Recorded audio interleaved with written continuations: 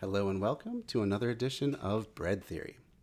So tonight we're continuing on with The Conquest of Bread by Peter Kropotkin, and we're going to be doing chapter 12, which is called, let's see, I had it just on my tip of my tongue, objections. So he's going to be talking about all the people that may have objections to the various theories that he's putting out there, and he's going to try to address the criticism before he even puts out his theory. So tonight, joining me is going to be Sean Scoles of the Tribunus Plebis podcast, and I'll be calling them in just a moment to get going. It's a podcast that I like a lot. It talks about different leftist political stuff, usually current events and things like that. So let's give Sean a call. And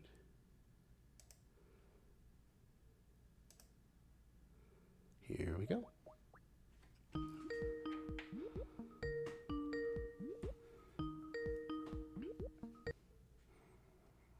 Hello.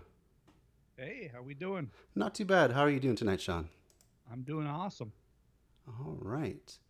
Well, if you wouldn't mind starting by giving the chat your pronouns and as much of your biography as you feel comfortable sharing.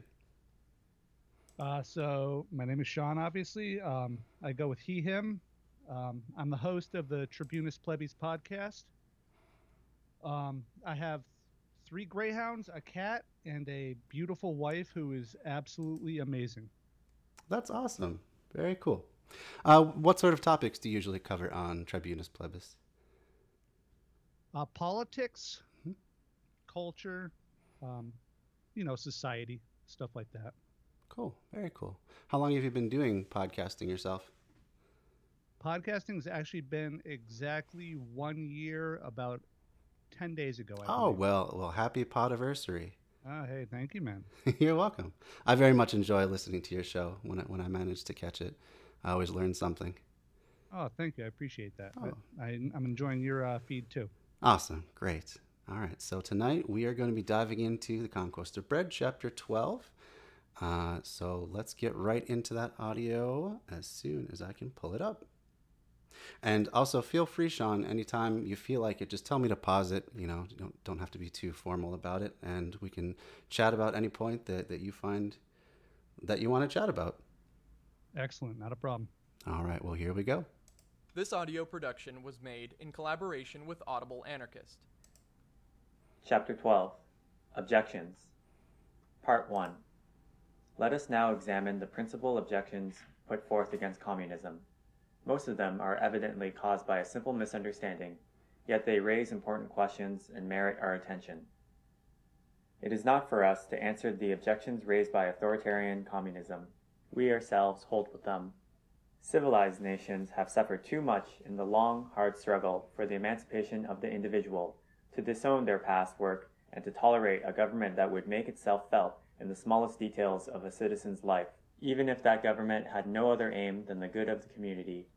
Should an authoritarian socialist society ever succeed in establishing itself, it could not last. General discontent would soon force it to break up, or to reorganize itself on principles of liberty. It is of an anarchist communist society we are about to speak, a society that recognizes the absolute liberty of the individual, that does not admit of any authority, and makes use of no compulsion to drive men to work. Limiting our studies to the economic side of the question, let us see if such a society, composed of men as they are today, neither better nor worse, neither more nor less industrious, would have a chance of successful development. The objection is known, quote, if the existence of each is guaranteed, and if the necessity of earning wages does not compel men to work, nobody will work. Every man will lay the burden of his work on another if he's not forced to do it himself, unquote. And boy, do we see that sort of argument in effect lately with people staying home and collecting unemployment rather than going for these super low wage fast food jobs. I mean, these arguments really haven't changed in the past almost 150 years. It's pretty incredible that they just keep relying on that same sort of trope again and again. And yet they never see the flip side of it, where like, if people would rather stay at home and collect unemployment than do your horrible job, then maybe you need to pay them better, because there's not really a problem getting people to work for higher wages, livable wages. It's only the bottom part that seems to be struggling right now. What are your thoughts on that, Sean? Yeah, I agree. And there's also the aspect of the COVID, right? Indeed. So it could be unsafe for these people to go to work, or they have hesitancy to go back to work, which seems entirely natural to me. Yeah, yeah. Risk your life for a job that probably doesn't pay benefits, and if they do, are not going to be great benefits. You may or may not even have sick days available to you for less than poverty wages. Yeah, that sounds like a heck of a deal to me. Yeah, absolutely. All right, let's continue on a little more. Okay. Let us first remark the incredible levity which this objection is raised, without taking into consideration that the question is in reality merely to know, on the one hand, whether you effectively obtain by wage work the results you aim at, and, on the other hand, whether voluntary work is not already more productive today than work stimulated by wages, a question which would require profound study. But whereas in exact sciences, men give their opinion on subjects infinitely less important and less complicated after serious research, after carefully collecting and analyzing facts, on this question they will pronounce judgment without appeal, resting satisfied with any one particular event, such as, for example, the want of success of a communist association in America. They act like the barrister who does not see in the counsel for the opposite side a representative of a cause, or an opinion contrary to his own, but a simple adversary in an oratorical debate, and if he be lucky enough to find a repartee, does not otherwise care to justify his cause. Therefore, the study of this essential basis of all political economy, the study of the most favorable conditions for giving society the greatest amount of useful products with the least waste of human energy, does not advance. They limit themselves to repeating commonplace assertions, or else they pretend ignorance of our assertions. Can we pause there? Go ahead.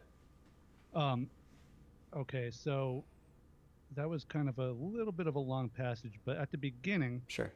there was one heck of a sentence that I read that thing like 12 times to figure out what it said, and it's really I don't know, it was just a great long huge sentence that confused me for a while, but Sure. Well, I think I know what he was getting at, especially the question of whether like a wage laborer earns himself what the owners claim he does. mm-hmm. And it seemed to me like he was referring to the full value of their work, Right. and the question of whether that forced or almost forced, depending on how you look at it, is whether that's really more efficient than work that's more voluntary, Uh-huh. or maybe even shared, or you rotate out, or even if it's done for pure joy, Right. like voluntary hobbyist stuff. Right. And I'm of the belief that wage labor does not provide us with what the owners say it does. Oh, and absolutely that not. voluntary work, which we are kind of free to do or not to do, can be and probably is just like more efficient, which he's gonna get into. Yeah, yeah, I'd say in pretty much any field. I mean, the detractors always come back and say, well, who's going to pick up the garbage? Who's going to, work in the sewers and stuff like that? But I think some people would still. I mean, I would collect garbage if it meant that my neighborhood was a cleaner place. I would work in a cafe if it meant that I could serve people healthy food. I would do a lot of jobs that people don't tend to like if I had everything provided for me. All the basics at the very least provided for me: food, shelter, education, time off to pursue what I like, all that sort of thing. What sort of things would you do if the prospect of starving was not an issue? I would do this. You know what? I would too. I really don't know what I would do. Mm-hmm. I've been working a lot of hours, a lot of really hard working jobs since I was 16.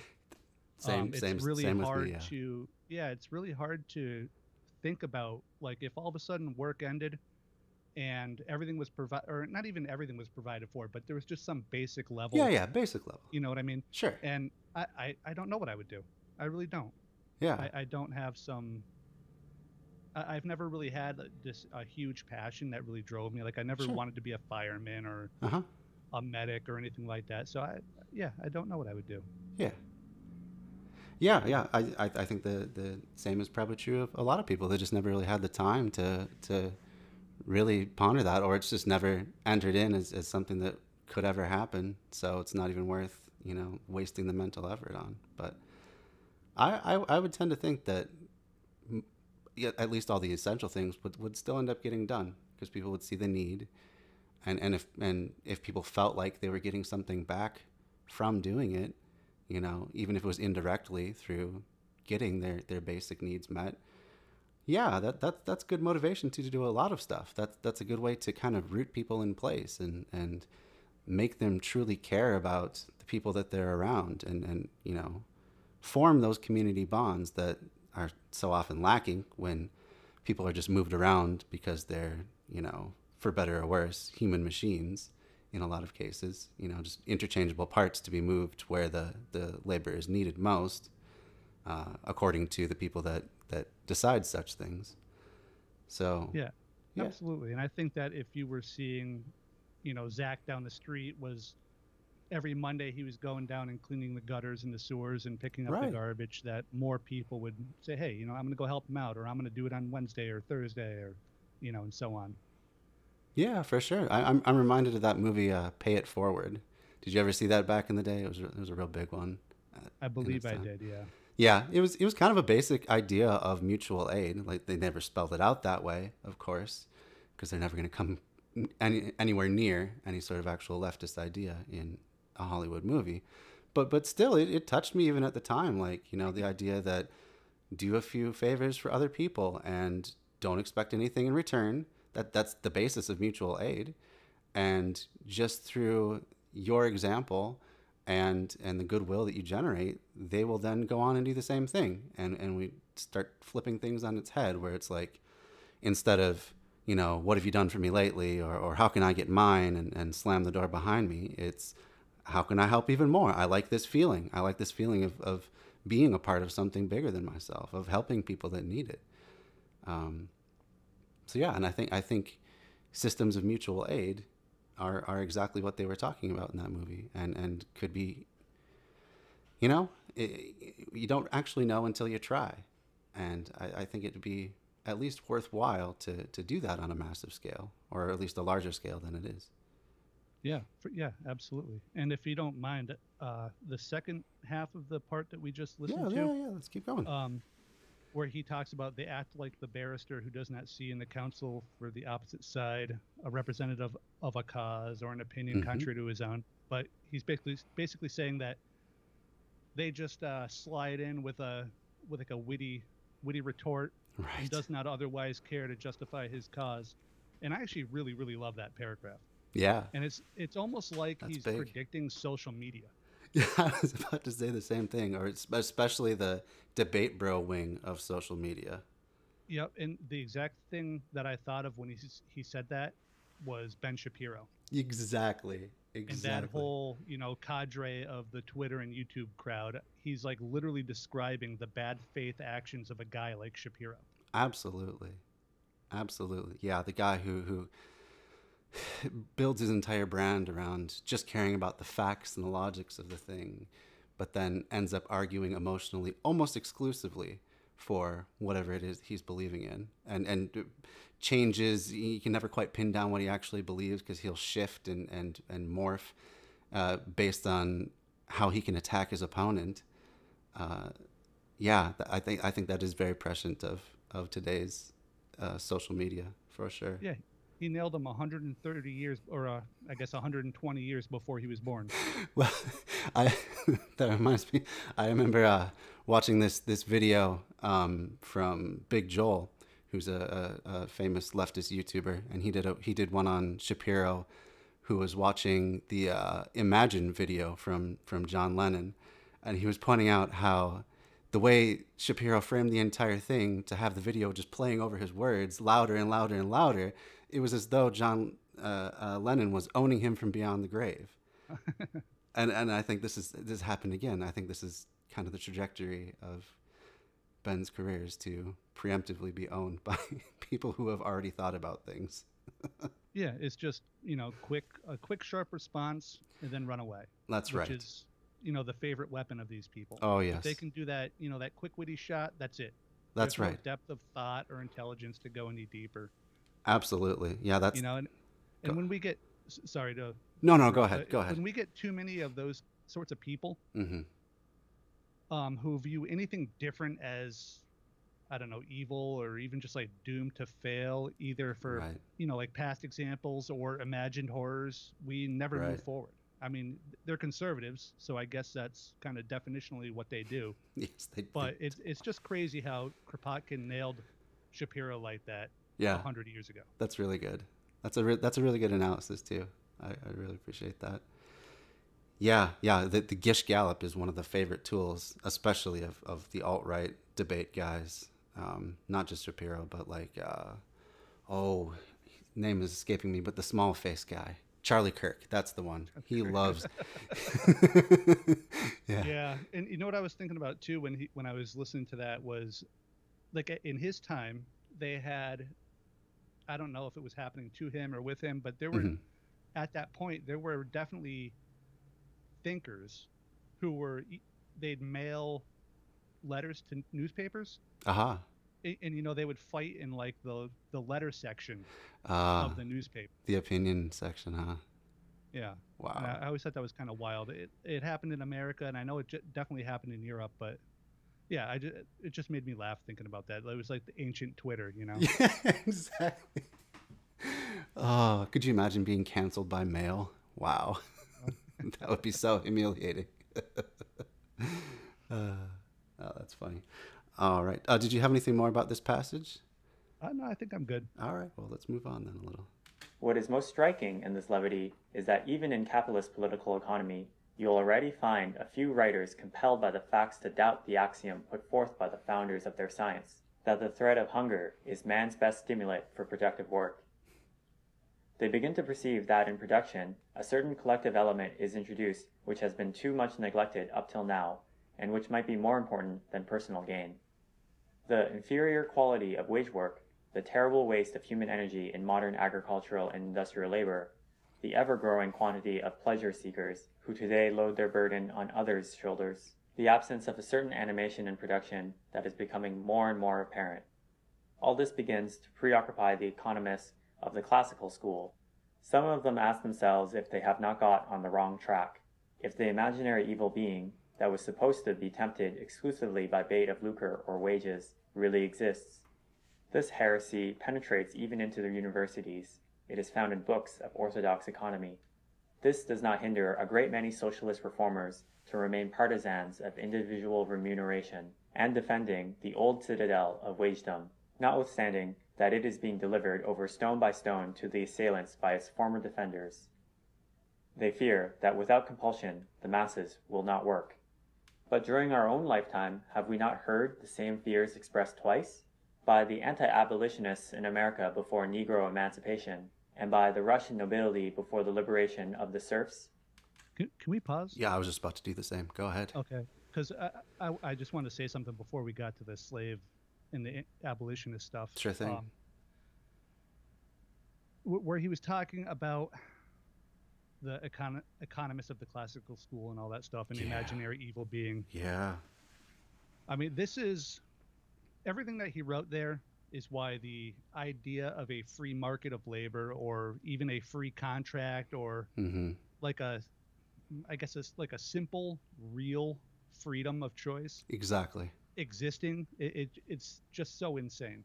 Right. Like, without money, we go hungry or homeless or even worse, and we lose our health, our physical safety if we're out on the streets, our mental faculties if we're out there long enough.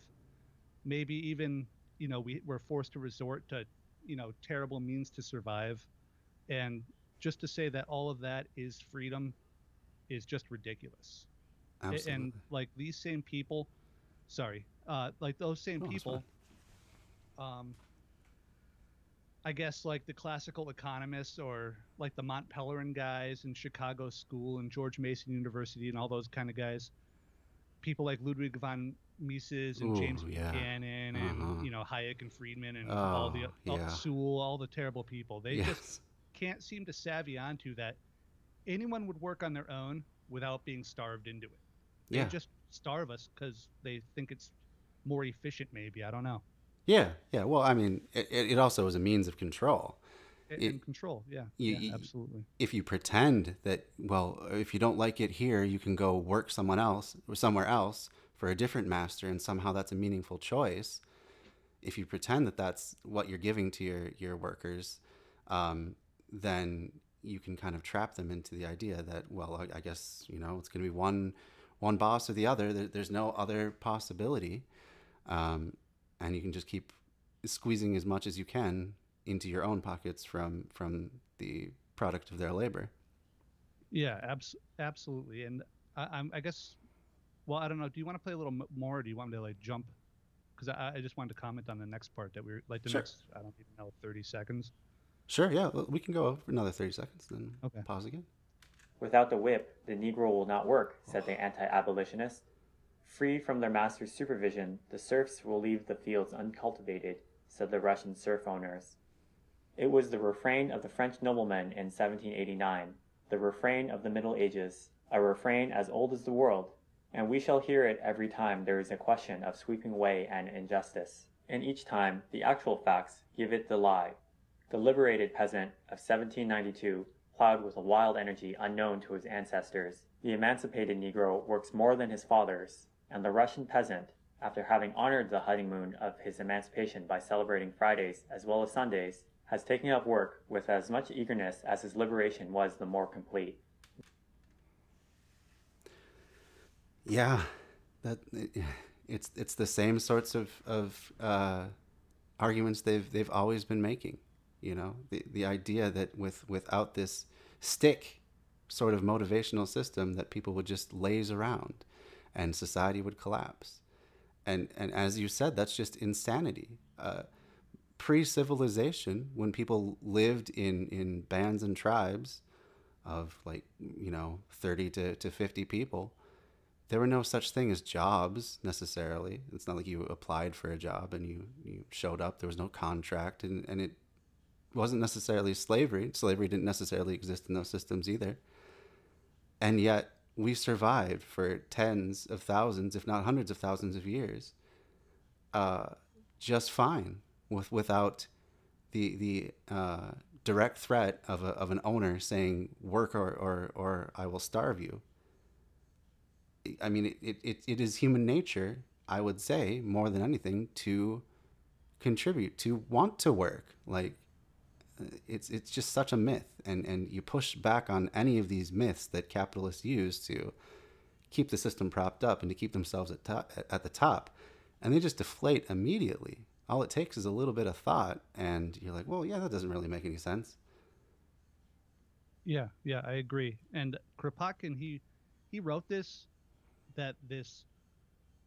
lie is a refrain that we will hear every time there's a question of whether we should or can, or whether we should or we can sweep away an injustice. Mm-hmm. Right? Every time you say there's an injustice, we want to stop it, the same lie is thrown out there. And he was right. Mm-hmm. And he's been right for, like I said, 130 years. Yeah. It's crazy. And especially when those injustices, they make somebody or some small group of people insanely wealthy. Yeah. And it's not just like the slave masters or serf owners anymore. It's mm-hmm. the workers too. The serfs themselves, ourselves, mm-hmm. because I want to include myself here. Yeah. We've all been forced to listen to this propaganda our entire lives. Absolutely. And it's really, really hard to shake stuff like that off. And, and we shouldn't blame each other for that. Sure. Absolutely. In my opinion, at least, it's hard to shake your entire upbringing and education off of you. It's really difficult. Yeah. Yeah, absolutely. And it's hard to imagine things that I mean, you just never have imagined. I don't know a better way of putting it, but if you haven't had any examples of what could be, if no one has dared to dream past the current situation, the current arrangement of worker and owner, and you haven't been exposed to those ideas, it's difficult to just come to that on your own. I mean, yeah. Oh, sorry. Go ahead. I was just going to say, if for no other reason, because you're being forced to work all the time. Like, you don't have a lot of time to even consider that there's another possibility. Go ahead. That's right. And you were just making me think of, have you heard the term capitalist realism? Yes, I read that book, Mark Fisher's book recently. Yeah, It's very good. I was Highly trying to recommend think of his name.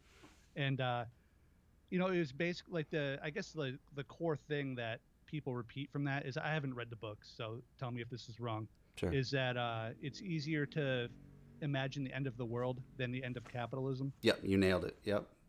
Right, and I mean, I think that's kind of what you were getting at. Like, it's really hard to imagine something when you've just been, completely overwhelmed with one certain thing for your entire life. Yeah. Yeah, it's an analogy I like to use a lot of the time is it would be hard to explain to a fish that it's living in water, and that there was air, and that there was an entire world beyond the shiny, shimmery surface. Yeah, for sure. Yeah. Wow. And just getting back to the idea that they were still using they started using these ideas to argue against the abolition of slavery, as though if they weren't literally motivated by the whip that the black people in America who were enslaved would just crumble as a people, would not be able to put food on their table and provide for their own needs. It really gets into the racist aspects of some of these ideas and definitely the classist aspects of these ideas, that these people are poor or have come into their lot in life because that's where they deserve to be. And without us, brave, strong leaders, without the Elon Musks and the Jeff Bezoses of the world leading everyone, all these great men of history, then we would all be doomed. Yeah. And it's absolutely not true. Yeah, I agree. And the other part I find interesting, and I imagine it must have been in his head at least a little bit, is that this was written pretty shortly after the American Civil War. So maybe, right, some of that, war over slavery kind of crept over into Europe and had him thinking about it. Or maybe the Haiti Revolution, which I know it happened before this, but I don't know precisely when. Maybe that was still kind of in the ether. Mm-hmm. And the other thing that I find interesting about Kropotkin was that he had these views after being born into a wealthy aristocratic family. Mm-hmm. And then he was imprisoned for his beliefs, and then he escaped somehow. Yeah. Ran across Asia and Europe, and yeah, I mean, it's just crazy that this guy got to the point where he was writing this book. It's just really amazing. Yeah, from what I've read about people that knew him at the time, it sounds like he just had this indomitable spirit. Like he was one of those people where he would go into any room and he would just kind of light it up, and then he'd be just bursting with ideas, and just people were really attracted to him, and that's really cool. I like having that as someone to kind of not necessarily idolize, but definitely use as inspiration. I think that's awesome. Very cool. All right, starting to get some users in chat. Unknown, I don't know how to pronounce your username, but yeah, I'm here. Hello, welcome to the chat. We're doing The Conquest of Bread by Peter Kropotkin tonight. We're listening to the audiobook, and we're pausing to chat about it, just to catch you up to speed. So if you have any questions or anything, feel free to ask. Aren't always going to be able to pause it at every time you ask a question, but we'll try and get to as many of your questions as we can. So thanks for joining us. I hope you like what you see and what you hear. All right. Did you have more on this section, or should we move on? Maybe just to say that sure. The idea that truly free men work harder than either slaves or wage earners seems pretty plainly obvious to me. Absolutely. I mean, what could motivate somebody more than freedom? Yeah, yeah. It's amazing how almost embarrassingly simple these solutions are, and yet how powerful they are at the same time. Yeah, if you motivate people by enfranchising them with a democratic say in the big decisions of their life, not just in politics, but also in the workplace, and then with the freedom to have real choice about how they play out their life, yeah, I would agree that's going to be a huge motivator. We could produce all kinds of amazing things that are not possible under this current system, when so many people who otherwise would really flourish if they could just get into the right field, or have access to the right tools or materials or other people, if not for the fact that they were forced into this wage situation where they're constantly having to scramble just to make ends meet. It's amazing how much we probably have lost generation after generation. How many Einsteins have lived and died toiling in a cotton field or in a factory or whatever. Yeah, there was. Were you going for that famous? I was trying to approximate that quote. Yeah. Yeah. I wish I remembered it too, because it's great. Like, it really is. It's something like, I'm less concerned with the size and the weight of Einstein's brain than how many potential Einsteins have wasted away in like factories and jails or something like that. I think that's really about heavy. It, yeah. I find a lot of inspiration from that particular quote, because yeah, that's the side that they never talk about, because of that capitalist myth that the best always rises to the top, and that they deserve their spot up there, and the rest of us deserve our lot as well. But I mean, that if you think about these things for even just a few minutes, you realize that's not the case. Everyone has worked a job with someone who is really good at what they do, or had some towering passion that they just couldn't get the right means to pursue. Everyone has worked a job where just by knowing the owner, or being related to somebody, or just being in the right place in the right time, the wrong person has been promoted.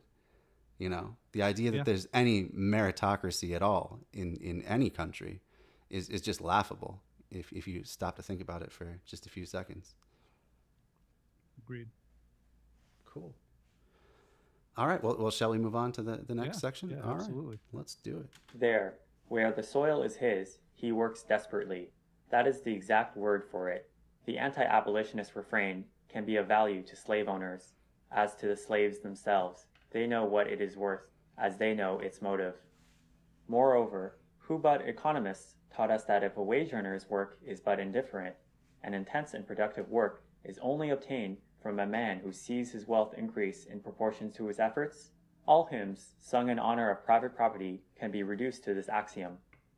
For it is remarkable that when economists, wishing to celebrate the blessings of property, show us how an unproductive, marshy, or stony soil is clothed with rich harvests when cultivated by the peasant proprietor, they in no wise prove their thesis in favor of private property. By admitting that the only guarantee not to be robbed of the fruits of your labor is to possess the instruments of labor, which is true, the economists only prove that man really produces most when he works in freedom, when he has a certain choice in his occupations, when he has no overseer to impede him, and lastly, when he sees his work bringing in a profit to him and others who work like him, but bringing in nothing to idlers. This is all we can deduct from their argumentation, and we maintain the same ourselves. As to the form of possession of the instruments of labor, they only mention...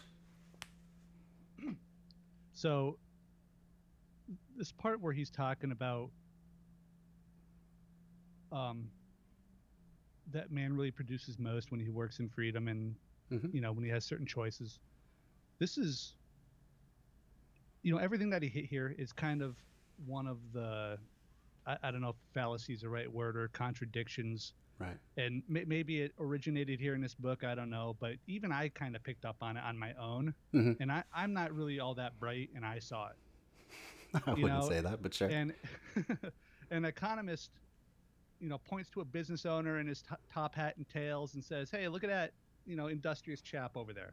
Look how he exploits his workers." But then points to the workers and says how inefficient they are. Yeah.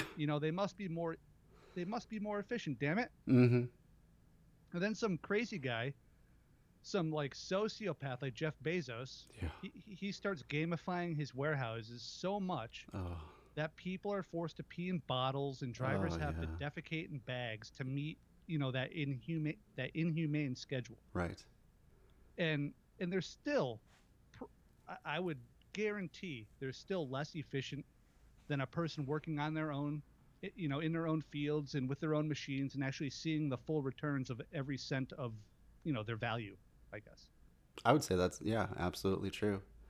And it's amazing too that like Amazon's solution to these sorts of problems is to keep a closer eye on the workforce, not to give them extra breaks, not to say, hey, wait a minute, it sounds like we have a problem. People aren't even able to meet their bodily function needs due to the schedule that we give them. Their idea is to like track where the bag that someone pooped in came from, so that they can go nail them and fire that person. Yep. Put more cameras so you can catch them peeing in the bottle. Right. Rather than removing the reason that they're doing it. Right. Yeah, it's sick. It's deeply sick. And it's so deeply, it's made even more sick by the obscene wealth that Bezos could be distributing just a small fraction of and still be one of the wealthiest people in the world. Like he could cut his wealth in half and distribute it all to his workers. I'm sure he would get a huge return on that investment as well. They'd be working their asses off if even a fraction flowed to them.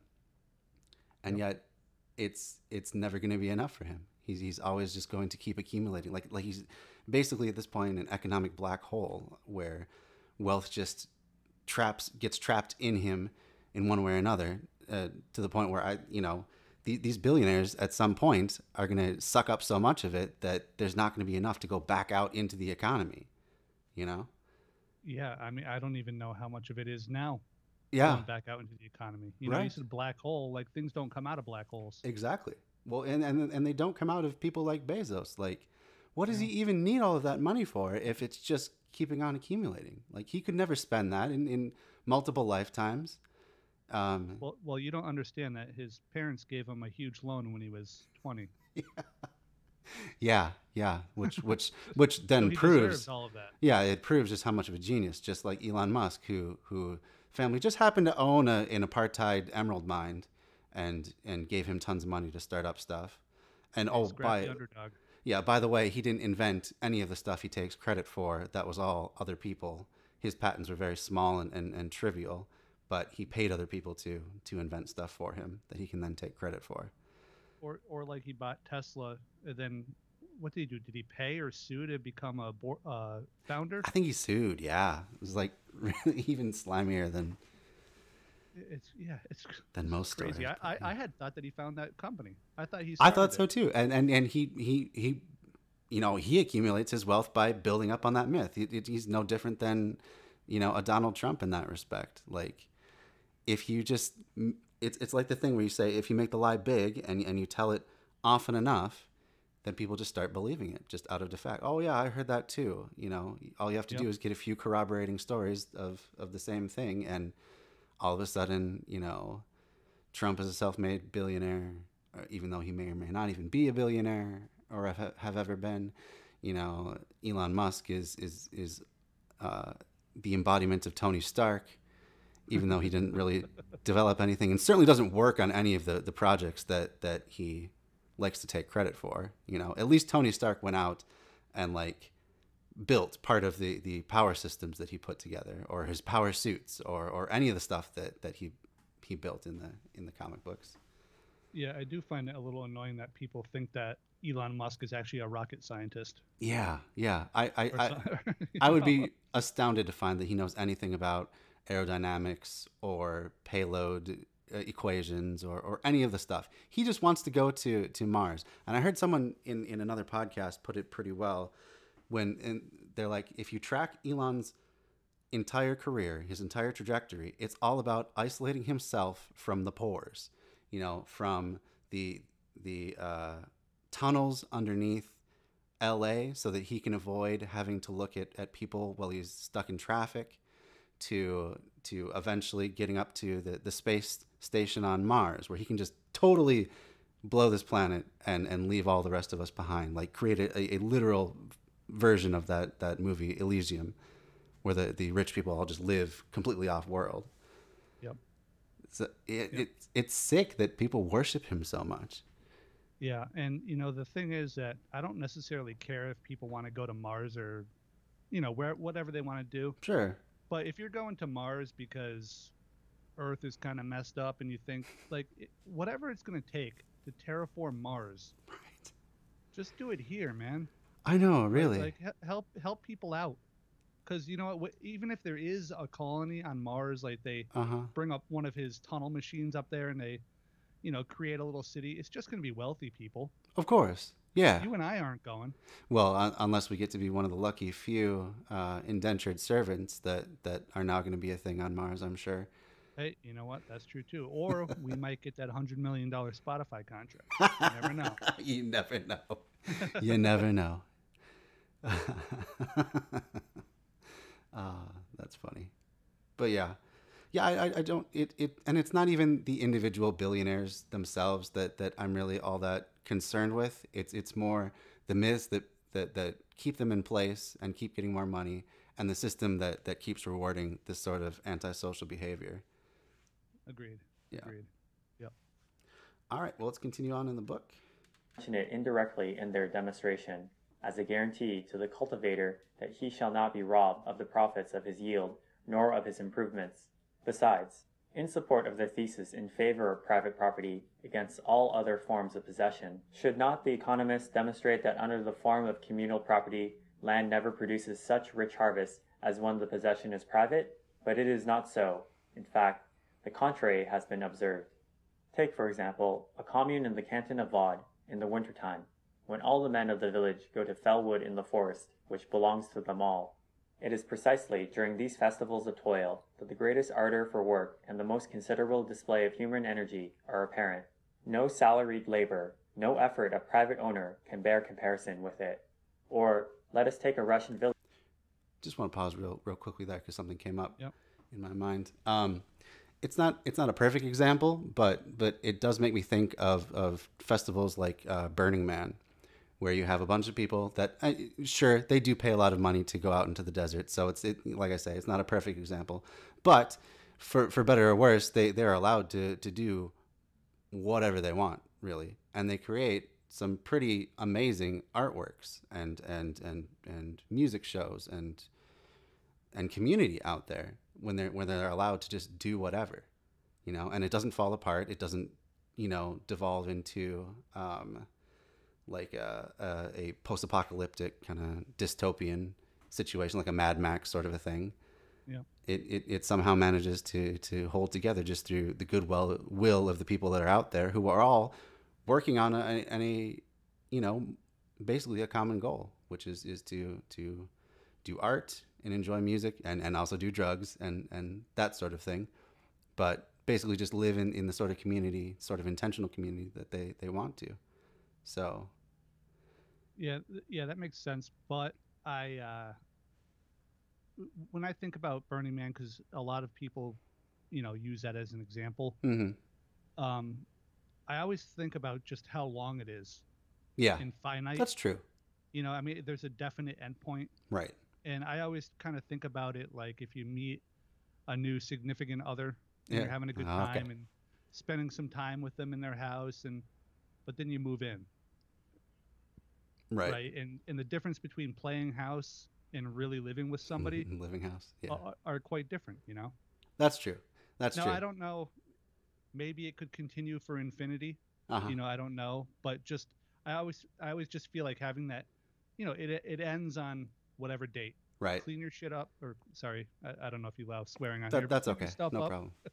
Clean your stuff up and leave it how you found it and go home. Right.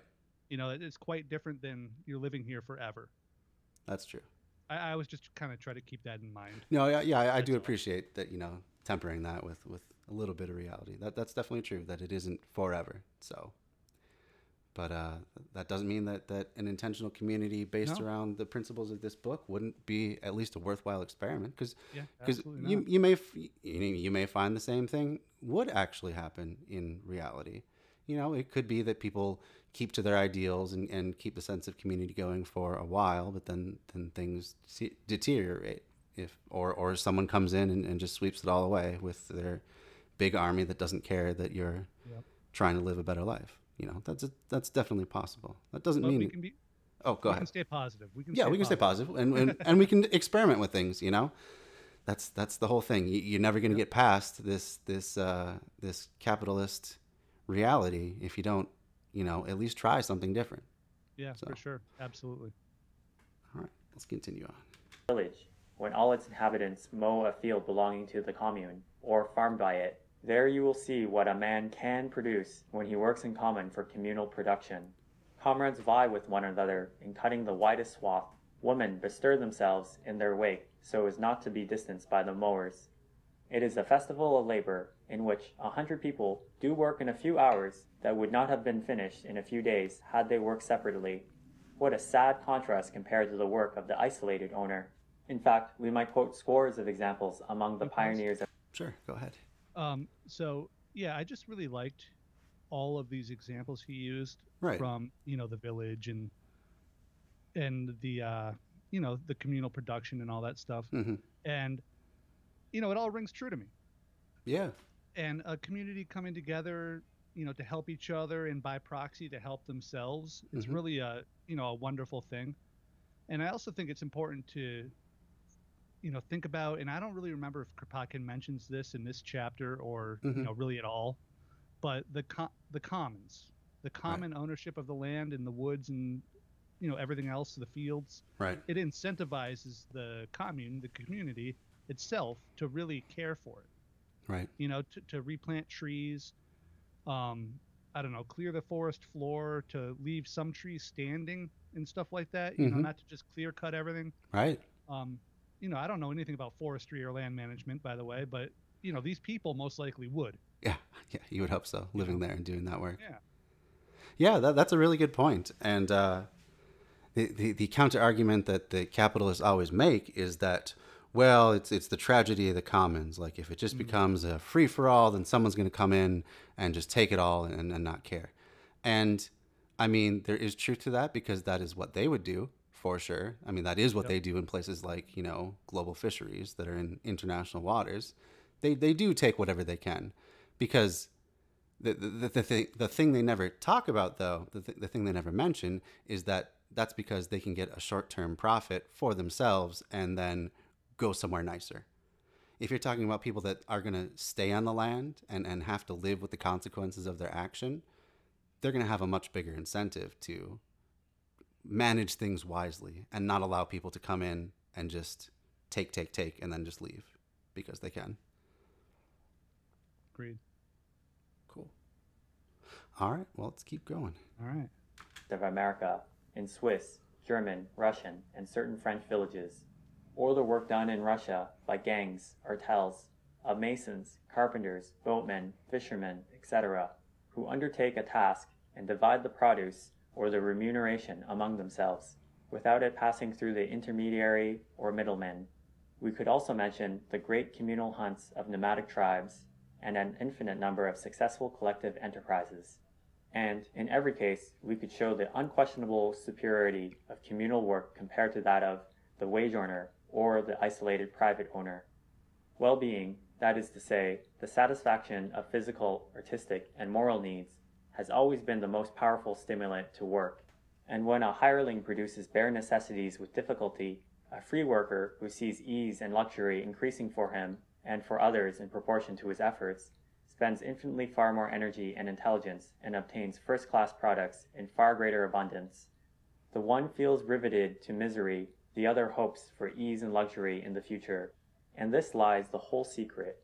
Therefore, a society aiming at the well-being of all, and at the possibility of all enjoying life in all its manifestations, will supply voluntary work which will be infinitely superior and yield far more than work has produced up until now, under the goad of slavery, serfdom, or wagedom. Yeah. Part 2. Oh, before we get to part 2. We'll just pause it there. Yeah, I think that's a really good point that he's saying is that once you start getting these sorts of examples in real life, once you have something that you can point to and say, well, why don't we do it like them?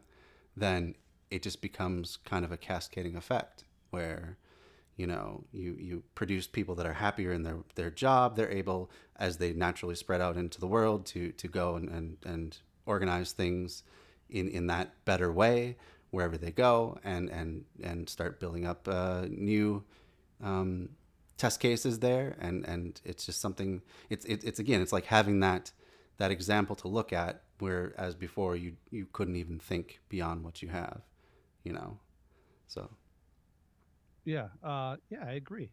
And I just really loved his use of language here when he said, well, I guess, I just loved how he talked about the hired worker being described as riveted to misery. Yeah, riveted to misery. That's a good turn of phrase. Yeah, and that the free worker is full of hope and aiming at well-being rather than, the mere, base survival that the wage worker is. Mm-hmm.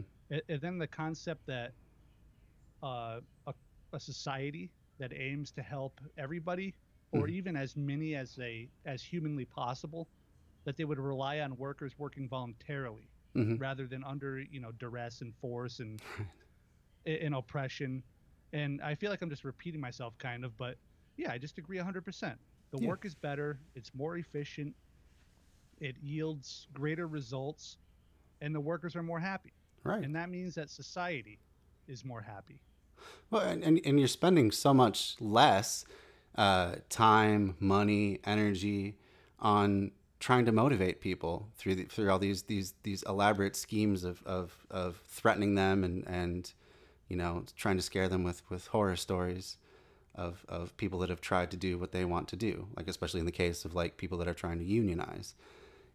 They could be saving all of those meetings that workers are forced to go to, all of those scare tactics. When that one Amazon warehouse was trying to unionize lately, it's incredible the lengths that Amazon went to meddle with that. They put up the collection box. They had the post office move the collection box for all the ballots on site so that they could see who's putting ballots in there. They went to the city engineers to change the rhythm of the stoplight so that people wouldn't stop as they're leaving work, so that no one could talk to them about unionizing. All this time and money and effort that's just wasted. Whereas if you flip that on its head and you have people motivated by being free and doing meaningful work that they like, you do away with all that inefficiency, all that waste, all the supposed efficiencies that capitalism brings, that are shown not to be once you look at them for more than a few seconds.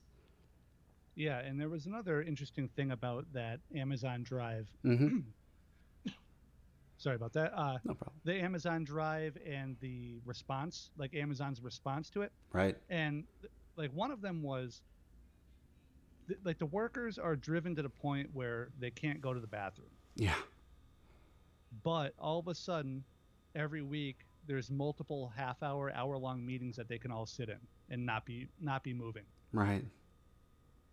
Yeah. Right. So you can't urinate on one end, but then when Amazon wants something, it's just no. There's all the time in the thing world. Down. Come sit in this office. Yeah. So obviously, what they're doing is ridiculous. Yeah. And they spent tens of millions of dollars. I know. With private companies to basically dox their workers and convince them and just run, psyops on them. Right. To get them to vote no. Right. Yeah. Yeah, it is really incredible the lengths that they will go to. And, I'm sure it works out for the owners in the long run. They do end up getting that to retain their cherished seat at the top and just suck as much as they can from the bottom. Yeah, but it's not even about the seat at the top. They were going to have that anyway. It's the seat at the top plus an extra 1% more money. Right. Yeah. Yeah, just a few more decimal points over on the spreadsheet at the end of the day. Oh, so sorry. I get worked up sometimes. I totally understand. Really It's sick what they do just to I mean, and they're so scared of workers ever getting together and collectively organizing because they know that they wouldn't have as much power, and if they didn't have as much power, well, maybe the workers are going to want to take more and a little bit more until they become the owners. I mean that's really why they go to these great lengths, in my opinion, is because they are deathly afraid of, maybe they think that things are just going to turn on its head and that they'll all be the new owners and they'll force Bezos to go to like work in the warehouses or whatever. But whatever it is, I think that mortal fear is what really drives these sickening lengths that they go to. And you're right. When they have time to do meetings, that shows the lie of not being able to have enough. And we see again with some of these fast food chains starting to offer higher wages, that they could have done so all along. They're just trying to scare you into having to choose between starvation and working for their brutal conditions. Yeah. McDonald's spent at least my entire life telling us that they couldn't pay us any more than minimum wage. Mm-hmm. Or else it would close. Right. And now you have McDonald's offering $18 an hour in some places. Yeah. And I think that's only their corporate sites, but that's really beside the point. It shows that all of them could, even the franchises, I'm sure. And they could have all along. They were just lying so that they can squeeze more out of people that have virtually nothing to begin with. Yep. It's not even like squeeze more out of it. It's prevent them from getting. Right. Oh, well, yeah. That's a good point. That's a better way of framing it. They're taking more of their surplus value than minimum wage workers are wrung out. Oh, absolutely. They are dry. Absolutely. McDonald's is just trying not to give them anything. That's totally true. I worked for Panera for like 3.5 years or so, and some days, just because things would be kind of slow, I would try and keep track of the amount of sales that passed through my register. And it would be thousands, tens of thousands of dollars, and especially if you count up all the different registers. And they're just squeezing out, $9, $10 an hour for each one of us that sat up there and worked for them. Yep. And you could explain away some of it from like needing to have managers or marketing or buy inventory, future investments, all that sort of thing. But I'm absolutely certain that once you settled all of those balance books, the vast majority of what I was producing for them was going right to the very top. Yeah, I think if you Googled the net worth of the Panera CEO, mm-hmm. you'd see where it all went. Yeah, absolutely true. Absolutely true. Yep. All right. Yeah. I think we should keep moving on. We're making pretty good time. We're about halfway through where we want to be, and we've done about an hour so far. So, yeah, we're keeping on a good pace. Okay, cool. Nowadays, whoever can load on others his share of labor indispensable to existence does so, and it is admitted that it will always be so. Now, work indispensable to existence is essentially manual. We may be artists or scientists, but none of us can do without things obtained by manual work. Bread, clothes, roads, ships, light, heat, etc. And, moreover, however highly artistic or however subtly metaphysical are our pleasures, they all depend on manual labor. And it is precisely this labor, basis of life, that everyone tries to avoid. We understand perfectly well that it must be so nowadays, because to do manual work now means in reality to shut yourself up for 10 or 12 hours a day in an unhealthy workshop and to remain riveted to the same task for 20 or 30 years, and maybe for your whole life. It means to be doomed to a paltry wage, to the uncertainty of the morrow, to want of work, often to destitution, more often than not to death in a hospital, after having worked 40 years to feed, clothe, amuse, and instruct others than yourself and your children. It means... Can we pause? Yeah. Yeah, go ahead. So when I read this book, I was probably about 20. Mm-hmm. Man, I wish I read this at 20, I gotta say. Honestly, though, I found it interesting, but it didn't really hit home. Okay. Then, Interesting. And I'm just, because, when we scheduled this, I said, well, I'm going to have to read at least chapter 12. Mm-hmm. So I read it, and this part here, this beginning of section 2, mm-hmm. It all hurts because that's my life. I'm in the exact same boat, yes. And it has been for, my entire life, my entire adult life at least. Mm-hmm. I work a lot of hours every single week. Mm-hmm. I don't like it. I'm chained. So for people who don't know, my job is I drive like a semi, an 18-wheeler. Oh, I'm a delivery driver myself. Oh, okay. So that's my day job. And I'm chained to a giant machine for 10 to 12 hours a day, just like Kropotkin was saying here. Mm-hmm. And I've been chained to that same task at least for 24 years now. Oh, wow. And it's slowly and surely breaking my body down as I do it. Mm-hmm. I know it. I feel it. This chapter it's my life being reflected back at me. And it sucks to see. It sucks to read it. I'm literally living and dying chapter 12, section 2 of the Conquest of Bread, which was written, like I said, 130 years ago. Yeah. But I also know that I am far from alone. Oh, for sure. Yeah, this last passage, man, that really hit me hard too, because just as you said, that's basically been my adult life as well. Even though I have an advanced degree, I have my master's in urban planning. Just because of circumstances, I ended up not getting a job in the field, and so I've had to do these other jobs instead. And yeah, it hasn't produced all that much in the end. Like, I haven't netted all that much in the end. I don't really have much savings to speak of. I don't really have I'm dependent on my body to keep on working. And if that doesn't, if for whatever reason that gives out, that's that would be a bad situation for me. And I think that last passage really just lays out what capitalism can offer for the average person. It just lays it pretty bare. Like, you strip away all the advertising, the propaganda, the myths that underpin the capitalist system, and what you come down to is people, for the most part, still just scraping by, just having enough to live, breaking their body over the course of their lifetime, and not having much left over when they finally die. And that's depressing. That's depressing that's the best that they can offer. And they can try and fool all of us by dangling things like, well, you may end up getting to be the owner one day too, and then you too can have millions, or if you just work harder, it'll pay off. Yep. But yeah, it happens the way that it's just described way too often for it to be coincidence, or for it to be something essential about workers, or your average worker. Yeah, those 5 or 6 paragraphs, they just kind of strip the veneer right off of everything. Absolutely. And it really, when I read it, I was just like, damn.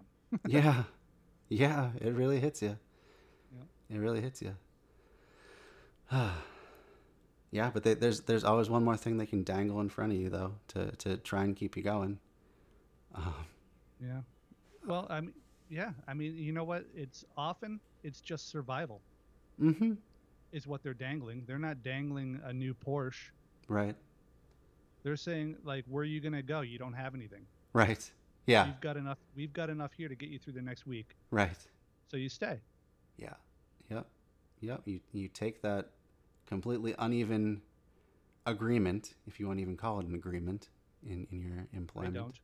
I don't. I wouldn't either. Like, I always like to say, if there's not a meaningful alternative, then you don't have a choice.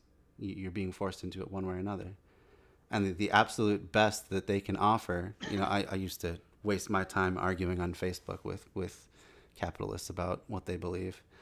And they would always come back and say, well, why don't you just start your own business? Just become an owner yourself. As if that's an easy thing to do, first of all. But even putting that aside, assuming that was something that just anyone can do, for one thing, someone still has to be your workers. It's a pyramidal shape. That's what every organization is. You have to have more workers below you. So it couldn't work out for everyone, Right. Unless everyone's exactly. an independent contractor who's charging $100 an hour or whatever. But that's not realistic. And then number two, the best you can offer me is instead of getting rid of an exploitive system, to just become the exploitive system, become another cog in the exploitation of other people. I don't want to exploit other people. I wouldn't feel good at the top, doling out crumbs when I'm taking the whole loaf for myself. Yep. Agreed. So yeah, when it comes down to it, capitalism can't really offer all that rosy of a picture to most people. Yep. All right. Did you have anything else you want to say about that, or should we? No, I think we can go on. All right, let's do it.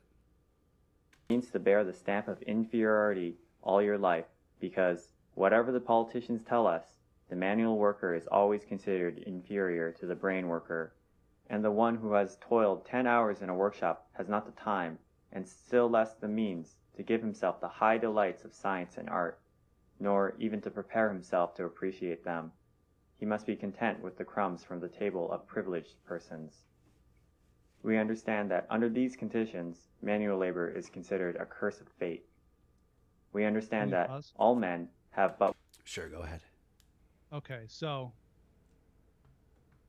I might get a little long-winded here. No problem. So this last part, the stamp of inferiority stuff and the inferiority of what, I guess what we'd call blue-collar work nowadays compared to white-collar work, this hits home pretty hard too. Yeah, absolutely. And you know how, I guess every once in a while on like Facebook or whatever, there will be some meme about, like a mother telling her kids not to be like that guy. Oh, yes. The garbage man worker, or the usually. person or mechanic or whatever, the greasy guy. Right. Or maybe just a story about a mother or father saying something like, you need to stay in school so you don't end up like that person, the janitor, sweeper, whatever. I've been that person in real life with people saying that stuff. In fact, I even had a friend who met one of my work friends. And when that work friend left, also a truck driver, who was a truck driver at the time, my friend said something like, yeah, but all he'll ever be is just a truck driver. With just like this utter disdain in his voice. Oh, that's so cruel. And then when he saw my face, he said, not you though. Oh yeah. But it was me. Somewhere in there, they felt that way about me as well. Oh, of course.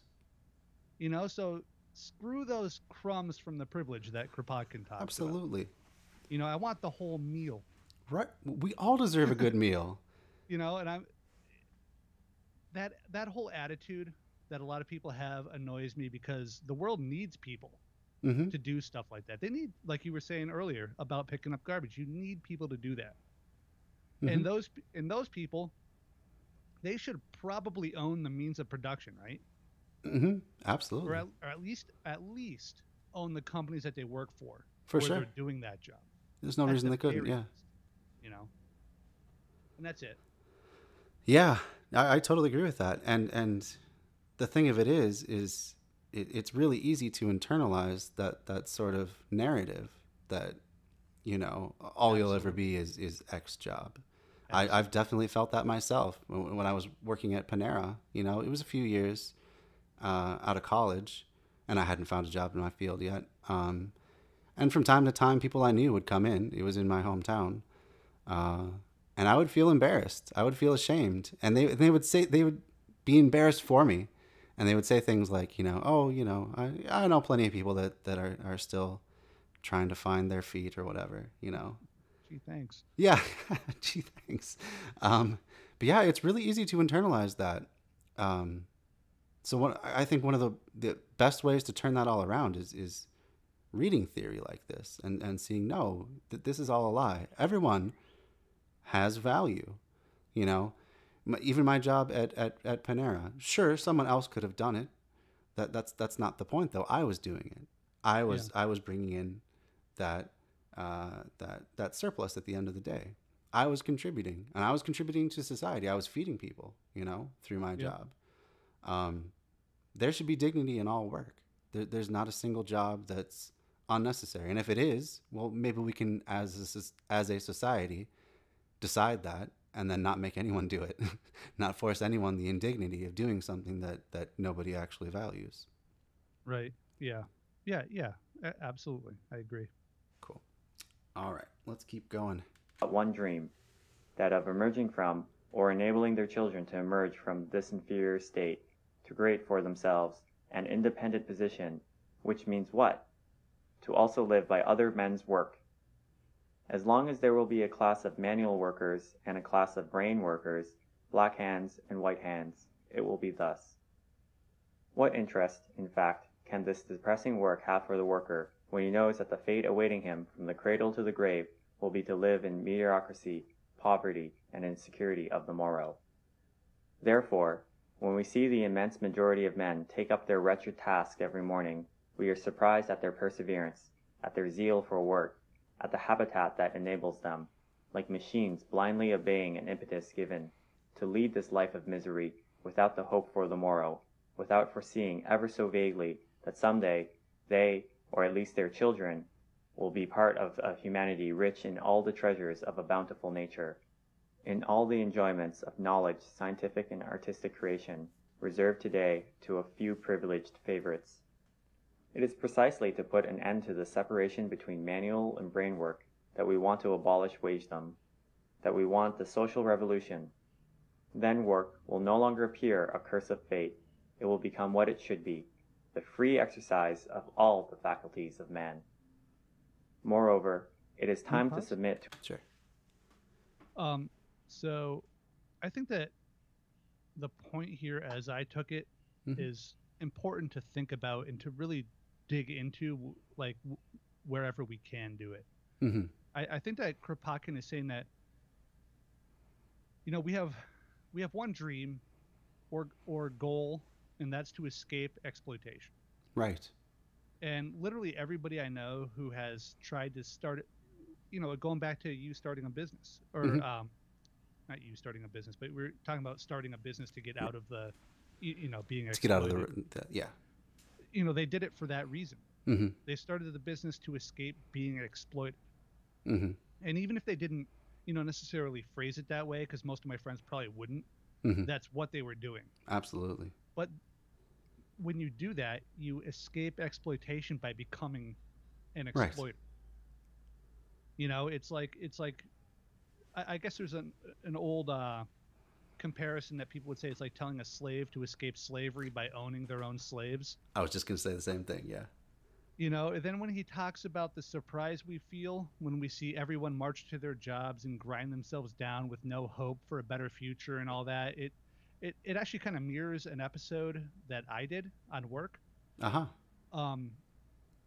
It's just like we're forced into this state of like zombie-like slavery to this wage system, and we don't even see a payoff at the end. We just keep marching. Yeah. And the only prescriptive out of, you know, the exploitation here is to become the exploiter. It's just right. It's just sick. Yeah. It's bad. It's terrible. It absolutely is. There was a recent debate between Professor Richard Wolff and Destiny, who's he calls himself an omniliberal. I don't think that term actually has meaning, but anyway, he's basically a capitalist. Yeah. I'm not really familiar with. I know who he is, but I love Wolff. Yeah. I was going to talk about Wolff. We can leave Destiny aside because he didn't really contribute anything other than being, you know, that one kid in every college class who's like read a philosophy book and now he knows everything about it and he's going to tell the professor how it is. Yep. But anyway, so Wolff lays out the various economic systems. He's defining what socialism is. So first he lays out what has come before socialism. And he goes through slavery, which is a master-slave relationship. He goes through feudalism, which is a lord and serf. You don't have the threat of death, but you have a situation where you have to, you know, pledge your fealty to the lord. And, you know, in return, they take some of your crops and you take the rest. And then moving forward in time, you get to capitalism, where you have And what defines capitalism is the worker and owner relationship. Things are quote unquote voluntary, where you can decide to have a contract with any employer who's offering work. And then you get compensated based on the terms of that contract, and they take the rest. And so that what socialism is moving beyond all of that, getting rid of these imbalances in worker and owner relationships, or exploited relationships, and moving finally to everyone being the owner of their own enterprise, everyone collectively making decisions, democratizing the workplace, basically. And, you know, I thought that was a really good way of putting it. That just kind of lays everything out as in a way that you can see how revolutionary these sorts of ideas actually are, because it's something that's never really happened as the dominant form on Earth before. But it's something that, if it did happen, would be so completely different than what we have now. It's again, it's hard to even imagine. Yeah. Yeah. So. 100%. Cool. All right. Let's keep going. Okay. To a serious analysis, this legend about superior work, supposed to be obtained under the lash of wagedom. It is enough to visit, not the model factory and the workshop that we find now and again, but the ordinary factories, to conceive the immense waste of human energy that characterizes modern industry. For one factory more or less rationally organized, there are 100 or more which waste man's labor, without a more substantial motive than that of perhaps bringing in a few pounds more per day to the employer. Here you see youths from 20 to 25 years of age, sitting all day long on a bench, their chests sunken in, feverishly shaking their heads and bodies to tie, with the speed of conjurers, the two ends of worthless scraps of cotton, the refuse of the lace looms. What progeny will these trembling and rickety bodies bequeath to their country? But they... Just as kind of a side note to what he was just talking about, it would be easy to just assume that since we don't have child labor anymore, that's a product of capitalism just naturally evolving and becoming better, and maybe even through democracy and regulation, things just getting better. But what that would miss is the entirety of counter-capitalist efforts, the labor unions, anarchists throughout history pushing to get these things, you know, oftentimes dying or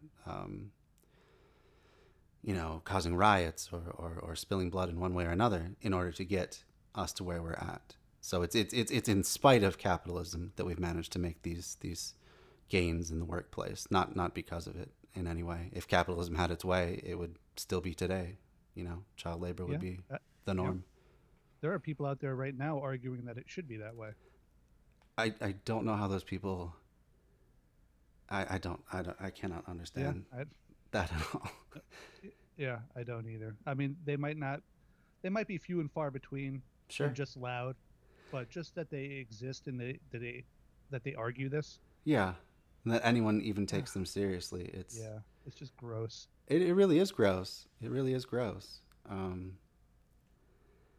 I don't know how you could look at any kids and think they'd be better off breaking their body from the beginning and never having any rest. Yeah, go down in that coal mine. Oh, you got those little hands. You can work that machine better.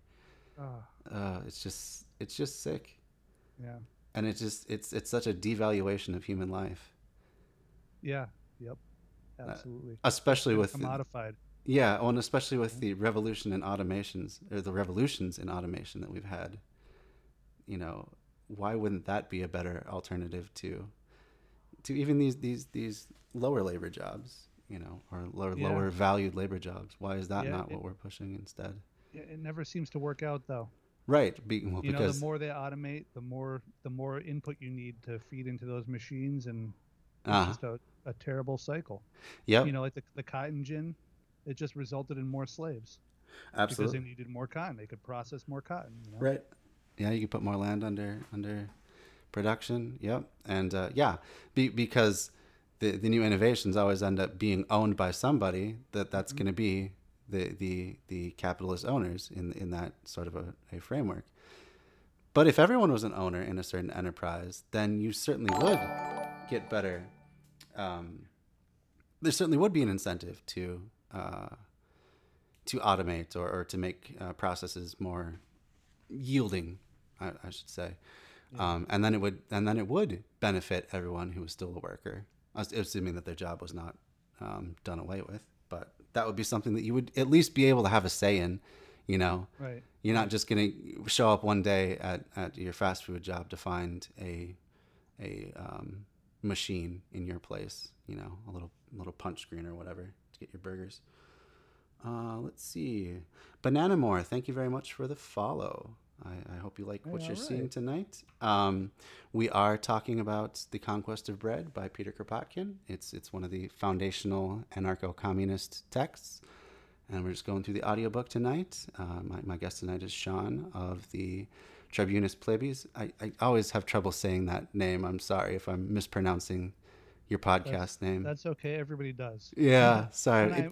When I made the podcast, I was trying to figure out how to pronounce Plebis.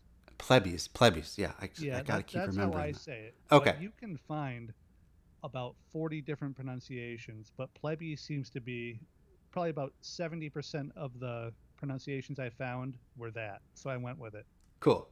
Well, I mean, it definitely is a memorable name. Oh, good. It sticks out there, and it means tribune of the people, right? Yes. Yep. That's really cool. I like how you've put that together. Oh, thank you.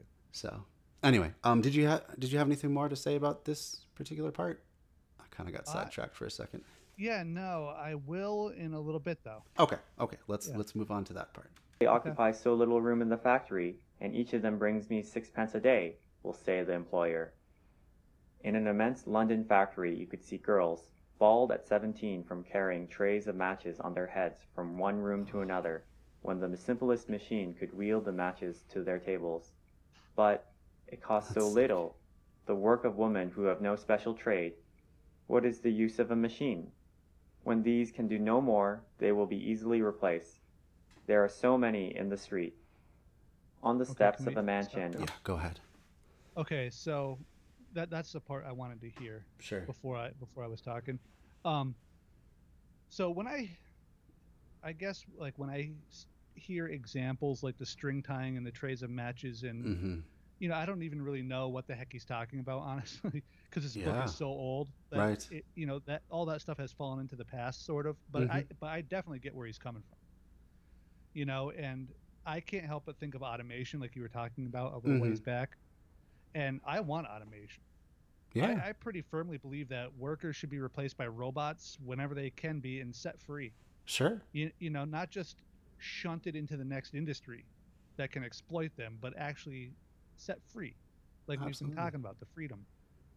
But in these examples, he's talking about like physical harms of work, but we also have like mental, emotional, and like spiritual destruction as well to deal with.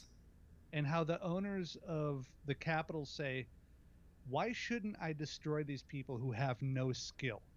Right. And by this, they're essentially calling these human beings worthless, or they're throwaways. Why should he automate something when he can just sacrifice these basically pack animals for much cheaper? It's really depressing. It really is. It's horrifying. Yeah, but this exact same math is happening in every corporation right now, from like McDonald's to United Technologies and 7-Eleven to Raytheon. They're making these exact same equations right now. And I literally think I mean that literally. They are right now somewhere in some offices running these numbers. And they're deciding that hurting people is cheaper. That's absolutely true.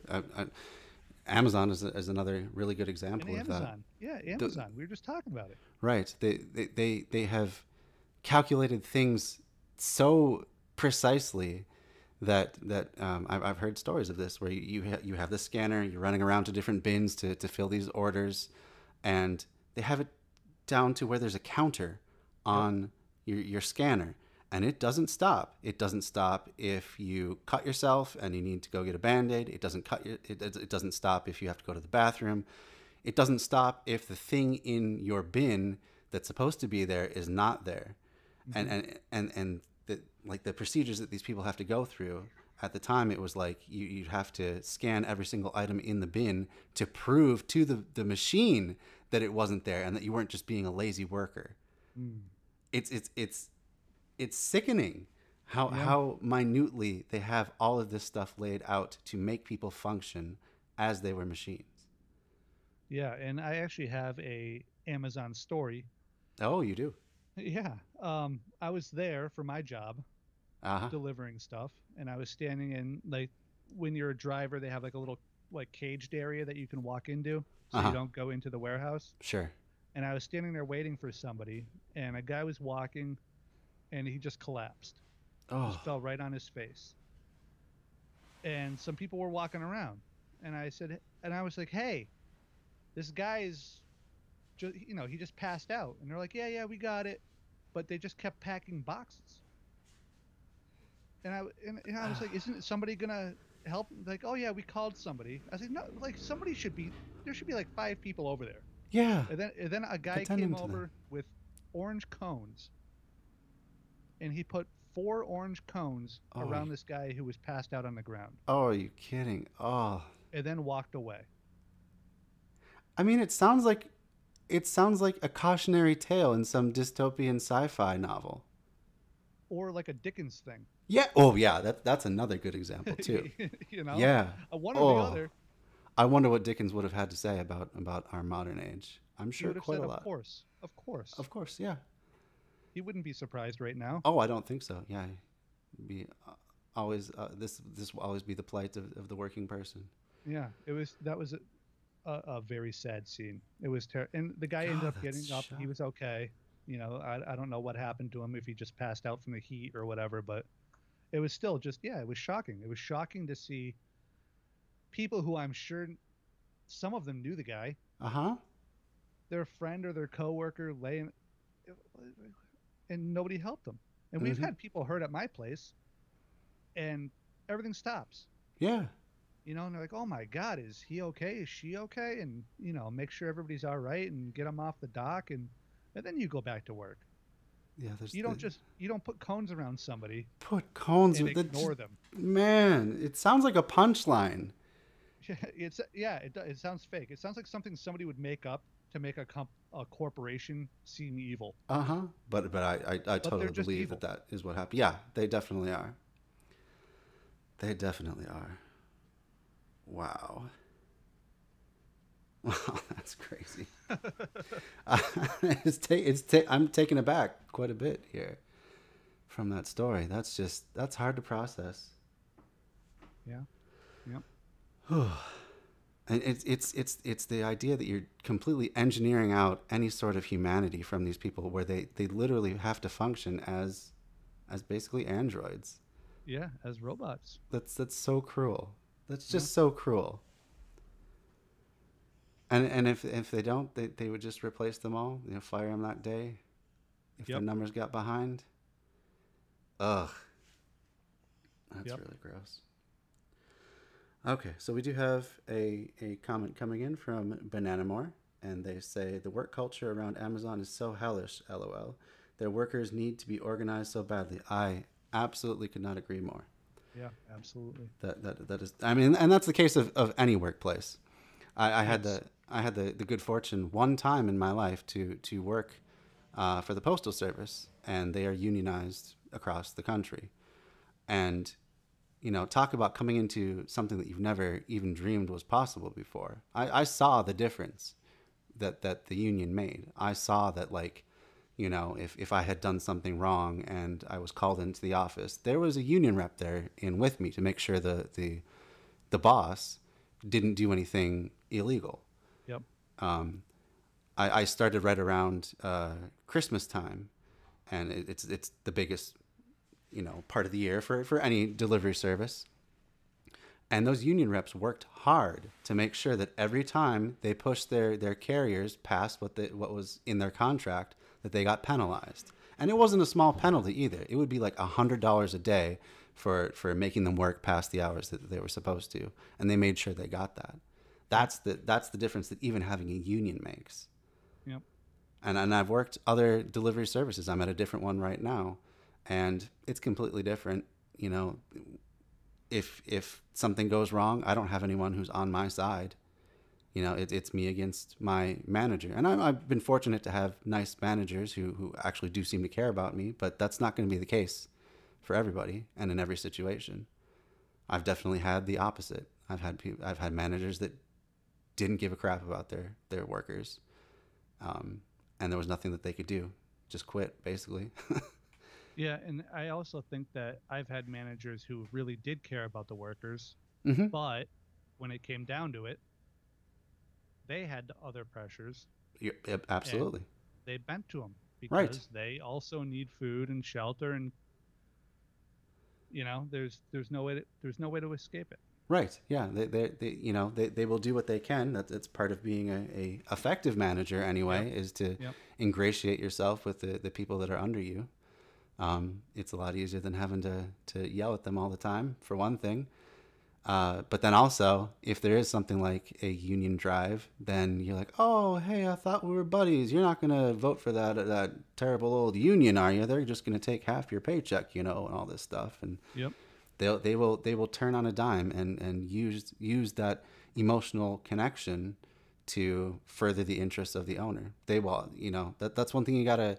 If you ever are in a position, any of you listeners are in a position where you can get a union, where there is a union drive at your workplace, don't trust management. Don't trust them with anything. Don't talk to them.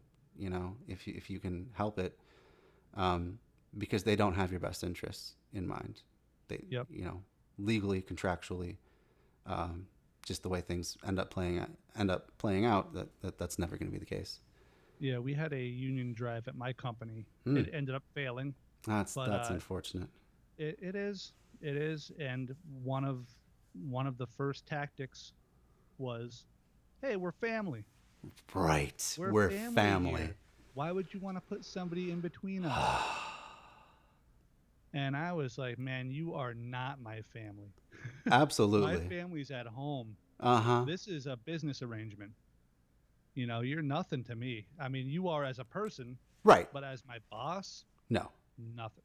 This company's they just give me money for doing things, and that's it. Right. And I want more. Right. And the sickening nature of trying to paint things as we're a family. Okay, so like if you had kids and they didn't do their chores or they didn't, wake up on time, are they out on the street? Would you toss them out if they stopped making you a profit? I don't think so. At least I would hope not. Yeah. Don't believe those sorts of lies. That's terrible. Whew. All right. If you had anything else, No, we can go on. Okay. Let's keep moving. On an icy night, you will find a barefooted child asleep, with its bundle of papers in its arm. Child labor costs so little that it may well be employed every evening to sell 10 penny worth of papers, of which the poor boy will receive a penny, or a penny halfpenny. And lastly, you may see a robust man tramping, dangling his arms. He has been out of work for months. Meanwhile, his daughter grows pale in the overheated vapors of the workshop for dressing stuffs, and his son fills blacking pots by hand, or waits hours at the corner of a street till a passerby enables him to earn a penny. And so it is everywhere, from San Francisco to Moscow, and from Napoli to Stockholm. The waste of human energy is the distinguishing and predominant trait of industry, not to mention trade, where it attains still more colossal proportions. What a sad satire is that name, political economy, given to the science of waste of energy under the system of wagedom. This is not all. Go ahead. So, the last time we talked, I think we talked a little bit about automation. Mm-hmm. And But this part here, it reminds me about externalities. Mm-hmm. And we could even go back to where Kropotkin was talking about the string tying with like the broken hands and the carrying of those trays of matches with the bald girls. And the results of those things were like physical degradation and sickness and death and, crippling injuries. Right. And those are externalities of that business. Whatever was going on in those places, the waste thing or whatever. And child labor and homelessness and despair, they're also externalities in these examples, I think. Absolutely true. They're the costs, the waste, and the pollution that are, spewed from these companies, and the people, the employees, and the other citizens are forced to pay for those externalities, and the company never will. Absolutely. There's that old saying, I don't know if it's an old saying, but there's that saying that something like the companies that they privatize the profit and socialize the risk or the cost. Right. Well, they also, like the part where they're talking about socializing the risk and the cost, those are the externalities, right? Mm-hmm. All those broken men tying those strings together and all those young ladies made bald by their work. The company doesn't compensate them when they're broken. The community does, if anyone does. Yeah, if anyone. Yeah, and the obvious, sadness of, he's talking about the barefoot paper seller. Mm-hmm. It just drives it home even more. It's really just despicable. Right. At least, that's what I get when I hear that stuff. I think that's a tremendously good point. Yeah, it never shows up on the balance sheets. When you're calculating waste and efficiency, human life never shows up on the waste category, and yet it shows. Oh, sorry. I was just going to say it shows up on like the balance sheet of the city or the town or the state. Right. And then people use that to say, "Oh, look how much these crippled people cost. Look how much these homeless people cost." Right. And they use it to demonize the citizenry instead of the company that's actually, pushing these people onto the street in a crippled state. Absolutely true. Yeah. And you see it in companies like Walmart, who pay their average workers so little that they have to go on food support. Yeah. And that's a very literal way that those costs of keeping people alive, like literally keeping people alive, are pushed to the society, the community as a whole. Yeah, we're subsidizing their. Sorry, I almost swore it again. We're don't worry about that. As long as it's not slurs, then you're good. Okay, we're subsidizing their terrible wages. Absolutely. Absolutely. But yeah, and yet we're meant to believe that these genius business people that can keep prices down so low. And if we ever question that, well, they might have to raise prices. If we ever ask them to provide more for their own employees, well, then they're just going to pass the buck right along to the consumer, even though it never seems to end up actually happening that way when those sorts of things happen. Funny how that works. Yep. All right, well, let's continue on here. We're getting pretty close to the stopping point, and we're making good time, so let's keep going. If you speak to the director of a well-organized factory, he will naively explain to you that it is difficult nowadays to find a skillful, vigorous, and energetic workman who works with a will. Quote, "Should such a man present himself among the 20 or 30 who call every Monday asking us for work, he is sure to be received, even if we are reducing the number of our hands. We recognize him at the first glance, and he is always accepted, even though we have to get rid of an older and less active worker the next day." Unquote. And the one who has just received notice to quit, and all those who receive it tomorrow, go to reinforce that immense reserve army of capital, workmen out of work, who are only called to the loom or the bench when there is pressure of work, or to oppose strikers. And those others, the average workers that are the refuse of the better class factories, they join the equally formidable army of aged and indifferent workers that continually circulates between the second-class factories, those which barely cover their expenses and make their way in the world by trickery and snares laid for the buyer, and especially for the consumer in distant countries. That brings up for me, and a passage from A Christmas Carol, getting back to that Dickensian idea. Anyone who hasn't read the actual original version of A Christmas Carol, if you've just seen some of the movies, then you should definitely do yourself a favor and go back and read it, because there really is a class consciousness in, especially the first part of the book there. And he's speaking as Scrooge, and he's talking about how the person's coming to collect for charity to help people out. And I don't remember the exact exchange, but it ends up with Scrooge saying, people better better hurry up and die. These wretches of the earth better hurry up and die and decrease the surplus population. And that for me is exactly what Kropotkin is talking about. These people just become, from the eyes of the business people, surplus population whose best contribution they have left to give to humanity is just to die and get out of the way for the next round of workers to be put into their machines. Yeah, they're meat for the meat grinders. Exactly. That's a really succinct way of putting it. I like that. Yeah. Boy. All right. Well, continue on. And if you talk to the workmen themselves, you will soon learn that the rule in such factories is never to do entirely what you are capable of. Shoddy pay, shoddy work. This is the advice which the working man receives from his comrades upon entering such a factory. And good advice today, too, still. Yeah. Yep. If you're unfortunate enough to have to take 1 or 2 or even 3 minimum wage jobs at a time, put in the minimum work. That should be your duty as a worker. And, not saying ever endanger your position, but you don't owe them anything. And if they're only willing to toss you crumbs, they should get crummy work, to coin a phrase. Agreed. Cool. All right. For the workers know that if in a moment of generosity they give way to the entreaties of an employer and consent to intensify the work in order to carry out a pressing order, this nervous work will be exacted in the future as a rule in the scale of wages. Therefore, in all such factories, they prefer never to produce as much as they can. In certain industries, production is limited so as to keep up high prices, and sometimes the password "go canny" is given, which signifies bad work for bad pay. Wage work is... Go ahead.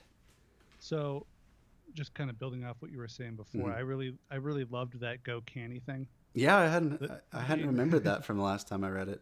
That's cool. The shoddy work for shoddy pay mantra. And it reminded me of another personal story I have where I got a yearly review from one of my bosses. Mm-hmm. And this was at the last company I worked for before the one I'm at. So we got reviews I think it was every year, and I got a bad review. And, the guy comes over to me, and it wasn't really, they weren't really formal. Mm-hmm. So they just kind of grab you wherever you were and be like, hey, you're a good worker, you're a mediocre worker, whatever. Sure. So it was actually the owner of the company. He pulls me to the side. He says, we gave you a bad review this year. And I was like, oh, man. But honestly, I didn't really care, because if they fired me, I was not worried. I didn't like being there. Mm-hmm. So I was like, okay. We just kind of looked at each other for a few seconds. And he said, well, don't you want to know why? I said, okay, sure. Shoot your shot. I'll boss man. Yeah. So he says, and I kid you not, he says, you got a bad review because you only do what's required of you. Oh, I've gotten that same thing. Yeah, I got a bad review for doing my job. Yeah. And I mean, listen, if you give me a list of stuff to do, that's what I'm going to do. Yeah. I'm not going to do extra. That's your job description. If you want more or better, pay me more or better.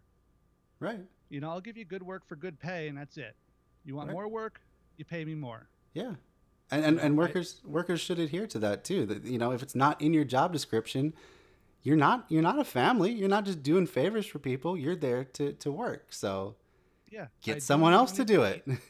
Yeah, I need money to eat, but I am not going to give away my labor. Absolutely. That's a good so anyway, the worker attitude he was talking about, it just reminded me of that, and I just loved it. Yeah. Yeah, absolutely. You know what that reminds me of too is have you ever seen the movie Office Space?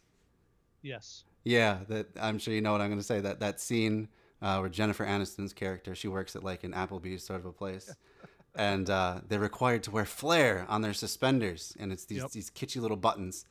And she gets a bad performance review because she only has the minimum number of pieces of flair. And she's like, yeah, no, I got all my flair. And she's like, what's the problem? And he's like, well, look at Ricky over there. He's got, 54 pieces of flair. Now that's going above and beyond. And that's what we like to try and foster at whatever the name of the place was. And she's like, oh, some more flair? And he's like, well, if you only want to do the bare minimum, then sure. But that's not what you want, is it? You don't want to just do the bare minimum. And he went into like we're a family, that sort of thing. Yeah, Ricky needs a union. Yeah. Is what I'm getting from this story. Absolutely. They all need to be unionized. Man, that's just so bad. Yeah, I had a similar experience myself when I did a summer after high school as a cashier at Target. And I was like, I'd be friendly and whatever with the customers, but I wasn't like chatting them up about what are your plans later today or all the other stuff that some of the people do. And luckily I had a manager that respected that sort of thing, like didn't really care about that. But she's like, well, yeah, I'm supposed to give you a bad review because you're cordial to the customers, but you're not like chatting them up and stuff. And I'm like, oh, okay. And then I just went back and did the same thing that I was doing before. All right. Did you have anything more on that, or should we? No, that's cool. That's it. All right. Serf work. It must not produce all that it could produce, and it is high time to disbelieve the legend which represents wagedom as the best incentive to productive work. If industry nowadays brings in 100 times more than it did in the days of our grandfathers, it is due to the sudden awakening of physical and chemical sciences towards the end of last century, not to the capitalist organization of wagedom, but in spite of that organization. Part 3. That probably is a good place to leave it for tonight. We're just about the 18-minute mark. So that's about halfway through. The only thing I'd say about that last part is that he says I've been reading along as we're going. So he said, not to the capitalist organization of wagedom, but in spite of that organization. Mm-hmm. And that's right. Mm-hmm. In spite of. That's absolutely true. Yeah, I just really love that whole section, and it brought up a smile to my face when I read it again. Nice. So I mean, I think that's it for immediate thoughts. Cool. Did you have any thoughts about the chapter so far in general that we didn't quite cover yet, or what are you thinking? Boy, I don't think so. I think we did a pretty good job there. All right. Well, very cool. Well, maybe we should wrap it up for the night then. Okay. Thank you so much for being so generous with your time, coming back next week for part 2 of this chapter. I really appreciate that. Fun. Yeah, there's been a lot of fun so far too. Yeah, absolutely. So happy to have you. So what's coming up for Tribunus Plebis? Oh man, sorry. Plebis. What's coming up for you next? We've got current event stuff as usual. Very cool. I've got a couple of history episodes that I'm working on that hopefully should be out soon. Nice. And that's it for the immediate future. We've got some plan. I'm hoping to get into streaming and maybe some actual videos. That. Yeah, but I need a little bit more time. But we're working on it. That's cool. Yeah, well, I mean, if you ever need anyone to come on and any of your streams, I'm definitely available. I'll just put myself out there. Awesome. Very cool. Yeah. So if you would like to find more about the Tribunus Plebis podcast and all the things that they do, I would assume the best way to go is to go to your website. Will that be right? Website. Just search Tribunus Plebis on whatever podcast player or YouTube. Very cool. Yeah. Twitter is Tribunus Media. Tribunus Media. Interested. Yeah. Okay. Very good. Very good. All right. Well, I think that's going to do it for tonight. I'm going to thank you once again for coming on the show and lending your opinion. It's been very illuminating and a lot of fun too. So awesome. Thank you, Zach. Thanks. I appreciate it. Yeah, thank you so much. You have a great evening. Yeah, you too, man. Thank you. Bye. Bye.